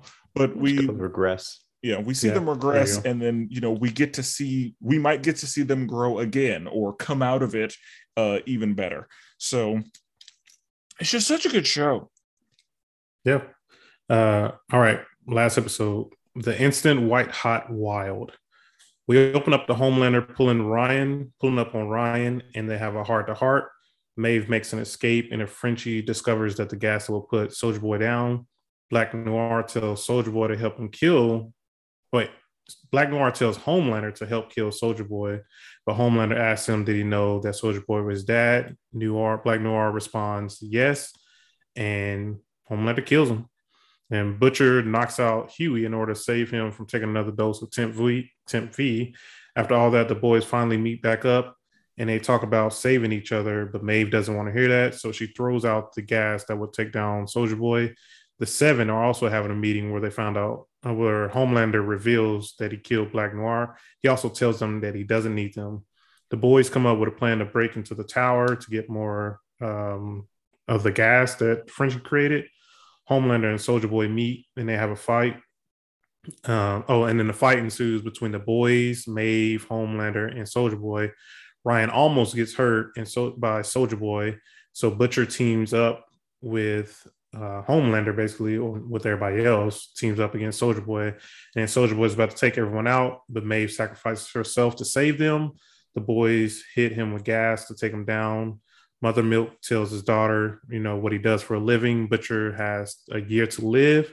Maeve is revealed to have actually lived through that explosion and is living off grid. Soldier Boy is placed into deep sleep. Homelander reveals Ryan to the world, and Newman is in power as the VP of Vought. Crazy last episode. Yeah, before we get into a ton of stuff. Not VP of Vought, but the vice presidential candidate for the United States. Oh, yeah. My bad. But throwing the gas out the window just seemed awfully dangerous to just chuck this extremely dangerous gas just out the window. Disguised in a perfume bottle. Yeah. It was a really bad idea. But anyway, because the way that Frenchie put it, like just a whiff of this would send us into a frenzy of death. Yes. And she was like, yeah, fuck that. But I mean, she's also in the by any means necessary club because she got kidnapped and, held, and she was about to get her eggs harvested. So she was like, no, we need to get rid of this guy today. Yeah. That whole nerve gas bullshit. No, we need to get rid of his ass today. Mm-hmm. So I definitely. Let's start with the Black Noir thing. Getting smoked by Homelander. Man, he punched a hole through that man. Yes, so did he just punch a hole through him, or did he pull like something out of it? I think he punched a hole through him, and then I think his organs kind of fell out. Okay, I couldn't remember if he like pulled his heart out or if he just like punched through him. It was like Mortal Kombat fatality style. Like he punched him and everything fell out. Yeah. And then the little animals came back to say goodbye. Oh man, and they were proud of him. And that was a little cute too. You'll get to be with. Oh yeah, Christ the Lord. That little stutter was so funny. Christ the Lord. Yeah. Oh, God, that was pretty good. That was a direct nod to Porky Pig. Yeah. And then, because that's when he goes back in the other room, and then who was it? Deep, Ashley, and then we're like, where's no? And he's just like, he has a very hypocritical conversation. And I thought that A-Train was going to die that day because whenever Homelander said to A-Train, the problem that I have with you is that you killed one of your own, I just knew that A-Train was going to say, you just brought Black Noir's head in here. Yeah. And then he got lasered. Yeah, that's what I'm saying. I just knew that A-Train was about to say something and then die right then. And he read the room. Yeah, he just looked around, made a couple of little side, and then just, I'll pass. And I'm guessing And then it occurred to me, oh, the reason he didn't say anything is because whenever he whispered, "Fuck you, Homelander," and Homelander heard it. Yeah. And almost like he almost died that day. So yeah, I'm sure that he was like, no, I'm just going to keep my thoughts to myself. Yeah. Because in that moment, that's when Homelander also whispered to the Deep. Couldn't hear him at the time, but then later, he gave a couple scenes later, that's where the command. Yeah. And that's what Newman needed. Yep. And then he makes Ashley, he's like, take your wig off. And she's like, what are you talking about? What wig? That was trifling. Like, why take the wig off? Why you didn't need to do that? Yeah, that was pretty cool. Like, that was just him being terrible. Yeah. But I mean, we know Homelander as, you know, a bully and a terrible dude, because to make the Deep eat his friend for no reason, like there's no good reason for that. Yeah. Because like you would, if that had been orchestrated by the wife who knew what was going on, that would make sense. But she didn't, I guess, know that he was doing that. So she's not the one who cooked that plan up, as far as I understand. Yeah, I'd agree. But yeah, if that had been her idea, that would have made sense. But for Homelander to just do that for no reason, he's just a bag of dicks. Yeah. Let's talk about the fight between everybody. Maeve was going at Homelander, was she not? Well, first, let's talk about the conversation that happened before the fighting with the boys. Well, first, because I mean, yeah, there's a lot of conversations that happened. I said we talked about the Homelander one. The only one we didn't talk about was when all the boys got together. I mean, there's talk about saving each other. Yeah, because there's whenever Frenchie and Mother's Milk are both realizing, like, okay, we're relapsing, and then Frenchie eventually comes up with a solution to, I mean, the nerve gas thing and all of that. But whenever I found out that Soldier Boy was Homelander's father, I said to myself, it did not, like, a team up with like Soldier Boy and Homelander being on the same side didn't occur to me. Like, that's not something I thought about. That's not something that crossed my mind for how this could go, or how this, like, what could lead. Like, didn't even. And then whenever I found out he was, it didn't cross Butcher's mind either. It never crossed Butcher's mind either, but it did for a quick second. Yeah, but I was like, oh shit, that changes things. I don't know what to do. And then whenever he showed up with Ryan, I didn't think that Ryan was just gonna be like, hey, Dad, let's go do some stuff. Like, I didn't think that's how that was gonna go.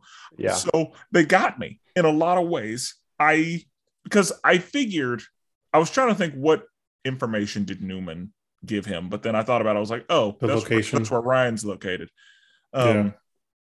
But I definitely, those are two things that I didn't, that didn't even cross my mind, was that Ryan was going to go with Homelander and, like, they were going to be good. Yeah.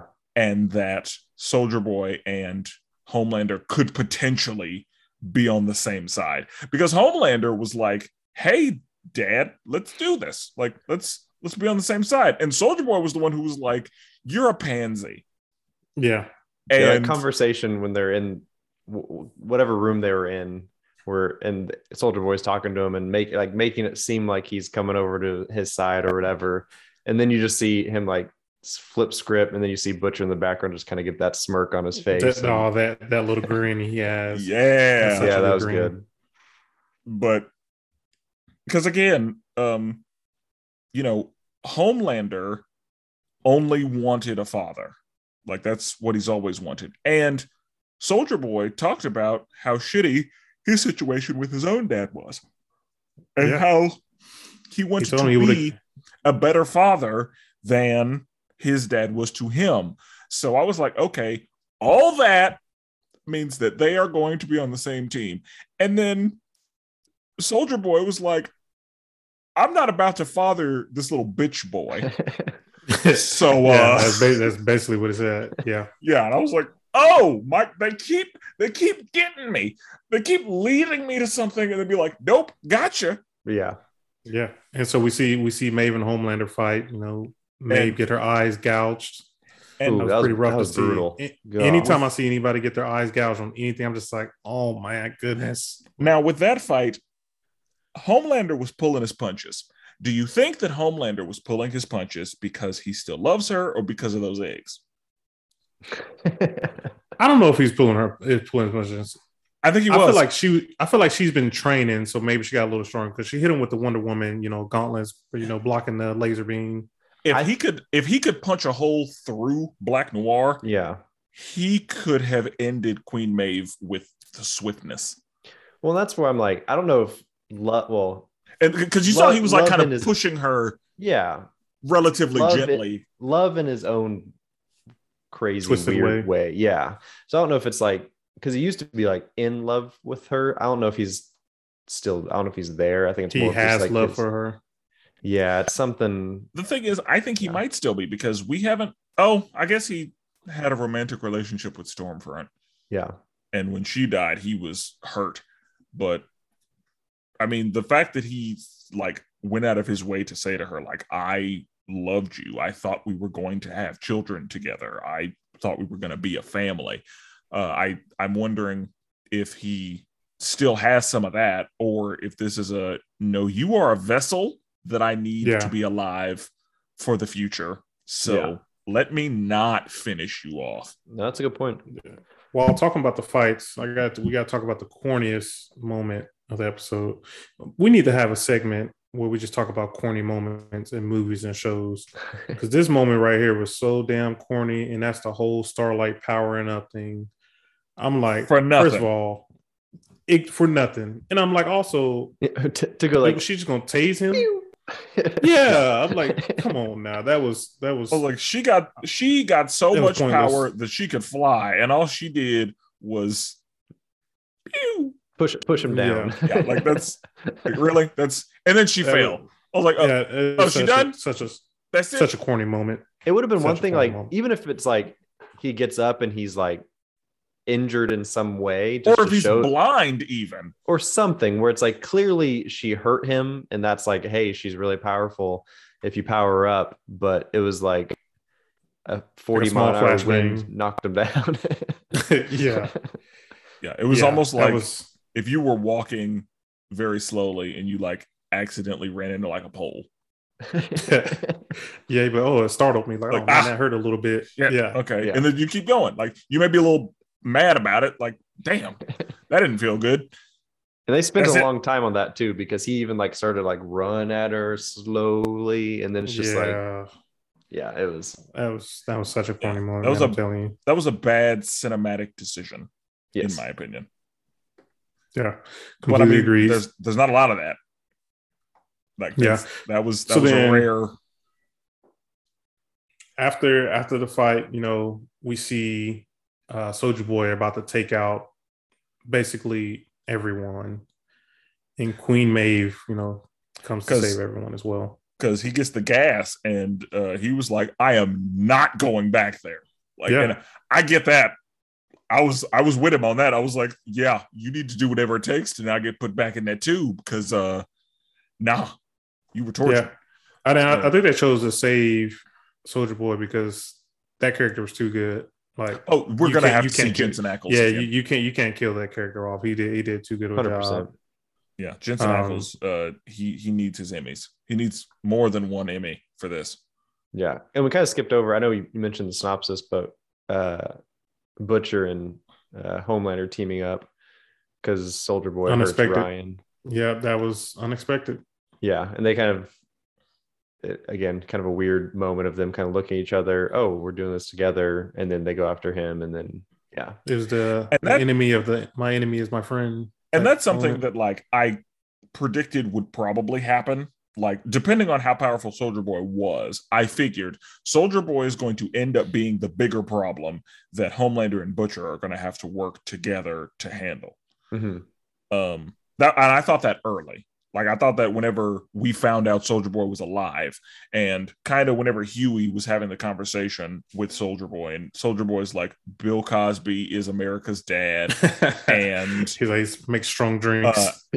Afghanistan was the good guys. Like, whenever he's going through that shit, I was like, oh, I think that they're gonna have to team up to deal with him because it's not good. Yeah. Well, I like how they Mr. used Views, Ryan as the common the reason. denominator instead of it just being like, because what other reason would you have Butcher and Homelander team up? Because I don't think Nothing. logically, I don't think Homelander could just be like, hey, we need to team up together because he's more powerful than me. I don't think that wouldn't really work. So I like how they used Ryan for that. Yeah, he was like the only thing. That was the thing that was the common denominator, like you said, the thing that would get both of them on the same side. So, we see tell his daughter finally what he does, and she accepts it. We see Butcher has 1 year to live. Now, 18 months on the high side. Yeah, I think Butcher's gonna end up with powers. There's no way he's gonna die. He's gonna end up with powers. I think he's gonna take permanent V. Yeah, I completely agree.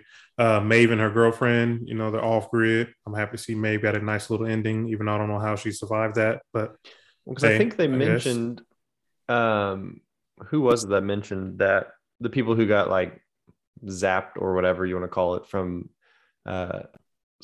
Soldier Boy, it's like either you die or you lose your powers. Yeah, like, but she also fell out of the building. If you get hit directly, you just get obliterated. Yeah. But she also fell like a 100-story building. Yeah. So even if she lost her powers, that seems like pretty chaotic. She gradually lost her powers as she so when she hit the ground, that's when she landed in a dumpster, Jordan. We don't not important. Not important. Yeah. There you go. So we talked about Soldier Boy being back in deep sleep, and now so Homelander reveals Ryan to the world, and we see that guy kind of say something to Ryan, and Homelander just completely lasers him. He threw something at Ryan. I think he threw like a bomb. Oh yeah.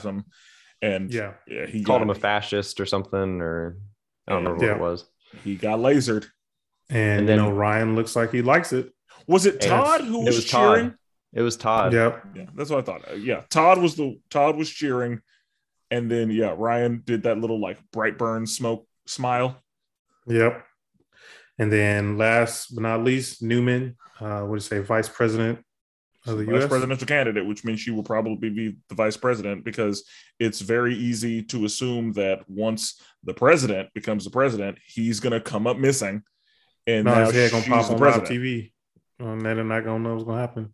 So, yeah, that's The Boys Season 3. What do you guys rate this season on a scale of 1 to 10? I'll let David go first. What do you think, David? Golly. I'd really go like Herogasm was just too much for me.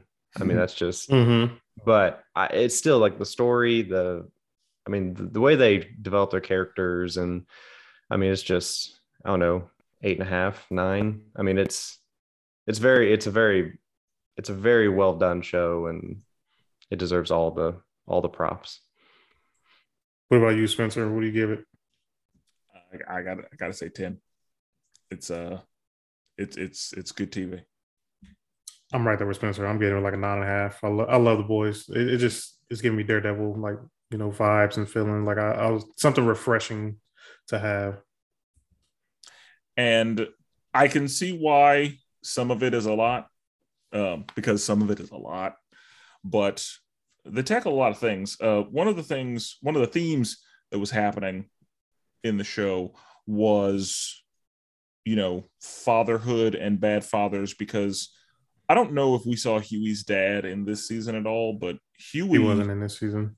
Like Huey mentions that his dad was, very strong and, dealt with what ended up happening. And Huey is one of the only people who has a dad who wasn't terrible. Mother's Milk, I guess, would be next as far as having and being a not terrible dad. Because, one of the complaints that Mother's Milk had was that his dad, died hunched over a desk with an obsession, and that he didn't want to step into that same thing. But Mother's Milk is doing absolutely everything he can to be a good father to his daughter.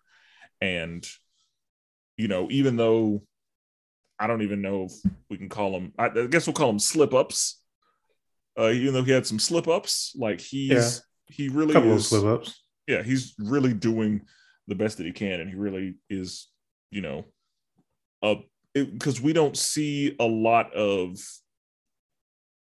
good but flawed, black fathers on television.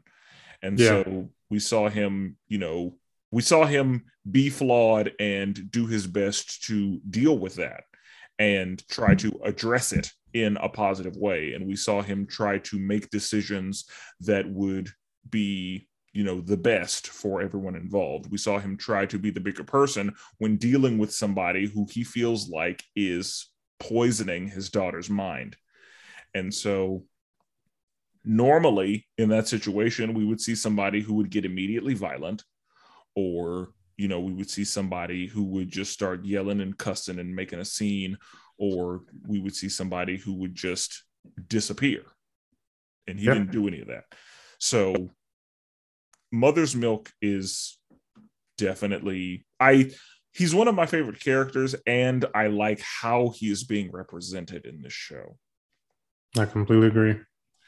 And other than that, we see a lot of trauma, a lot of generational trauma, a lot of trauma directly related to, how impactful one's father is on their lives, because we saw Butcher's shitty dad situation. We saw Homelander's shitty dad situation. We see Ryan's shitty dad situation. We see Soldier Boy's shitty dad situation. Like it's a lot of like, my dad ruined my future by being terrible and causing me absurd amounts of trauma. And, we see that trauma manifest in different ways for each of the people in the show. And we see some of them, step into that same, I guess, trauma, the trauma that they felt. We see them step into doing that same thing because that's all they know. We see Butcher pretty much abandon Ryan. Yeah. We see, I think that's a lesson that let you know, hey, fathers out there, you gotta stay in your kid's life, or you might have your little butcher. But the problem is, you have to, if you stay in their life, you need to be a positive force in their life, because Soldier Boy had his father, Butcher had his father, but they were awful. You're right. They were terrible and abusive. And so, you have to cultivate positivity, and you have to go out of your way to break generational issues. And some people would call them generational curses, or just those feelings that you have about your father creeping into how you treat other people. Because Spencer just hitting us with knowledge right now, hitting us with power. That's what I'm saying. That's what the show does. It beautifully sets up all of these things, and it talks about them. It shows you how flawed the world is on a large scale and a small scale. Like, it gives you so much. It's just such a good show. It's very well written. And even though it's a show with a bunch of people who can do superpowers and shit, it's one of the most realistic shows that's on TV. You're right. The fact that they were able to do that is incredible, because, again, it is able to address like large scale country, nation, worldwide style issues, but it's also able to address the things that people go through in their own homes, and the struggles, the interpersonal struggles that people deal with. Because, again, we saw Homelander having a discussion with himself in the mirror, and that conversation is a conversation that I'm sure a lot of people have had with themselves. And it also,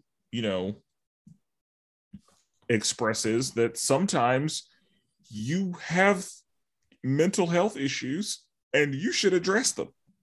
Yeah. In a positive way. Because when you don't, this kind of shit happens. You turn into Homeland. No. You turn into Butcher. Yeah. Well, you basically say fuck everybody, and by any means necessary. Yeah. Well, with that being said, thank you, David, for coming on again. Last minute, Brandon, left us out. Classic Willis. Once again. Yep. Mr. Percival, it's wonderful to have you. Thank you, Mr. Jones. So, message to everybody. Don't forget to follow us on Twitter at the LMG Podcast. Don't forget to, like and subscribe on YouTube at the League of Melanated Gentlemen Podcast. And how we end it, we're never duplicated. We're always appreciated. And we are forever melanated.